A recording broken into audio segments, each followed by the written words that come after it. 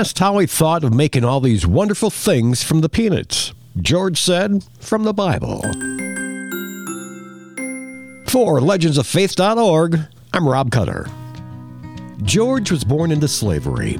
He was only an infant when he and his mother were abducted from the owner's plantation by a band of slave raiders. Sadly, his mother was sold and shipped away, but George was ransomed in exchange for a racehorse. His rescuers adopted George, and he would become a part of the family.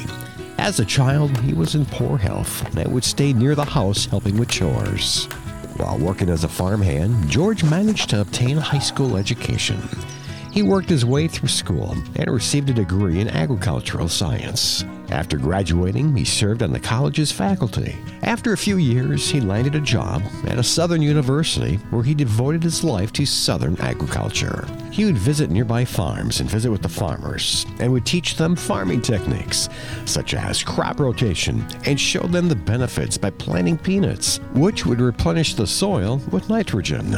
The southern farmers heeded George's advice, but soon they had more peanuts than the market wanted.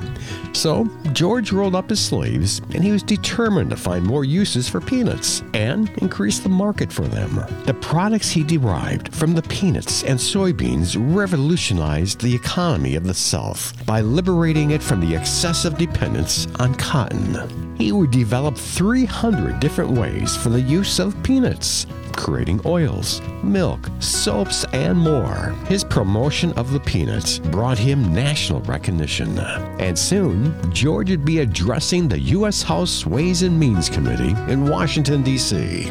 George expounded on the many uses of peanuts and how it could improve the Southern economy. When asked how he thought of making all these wonderful things from the peanuts, George said, from the Bible. He credits that his insight came from God, and he always prayed when he entered his laboratory, asking God for inspiration.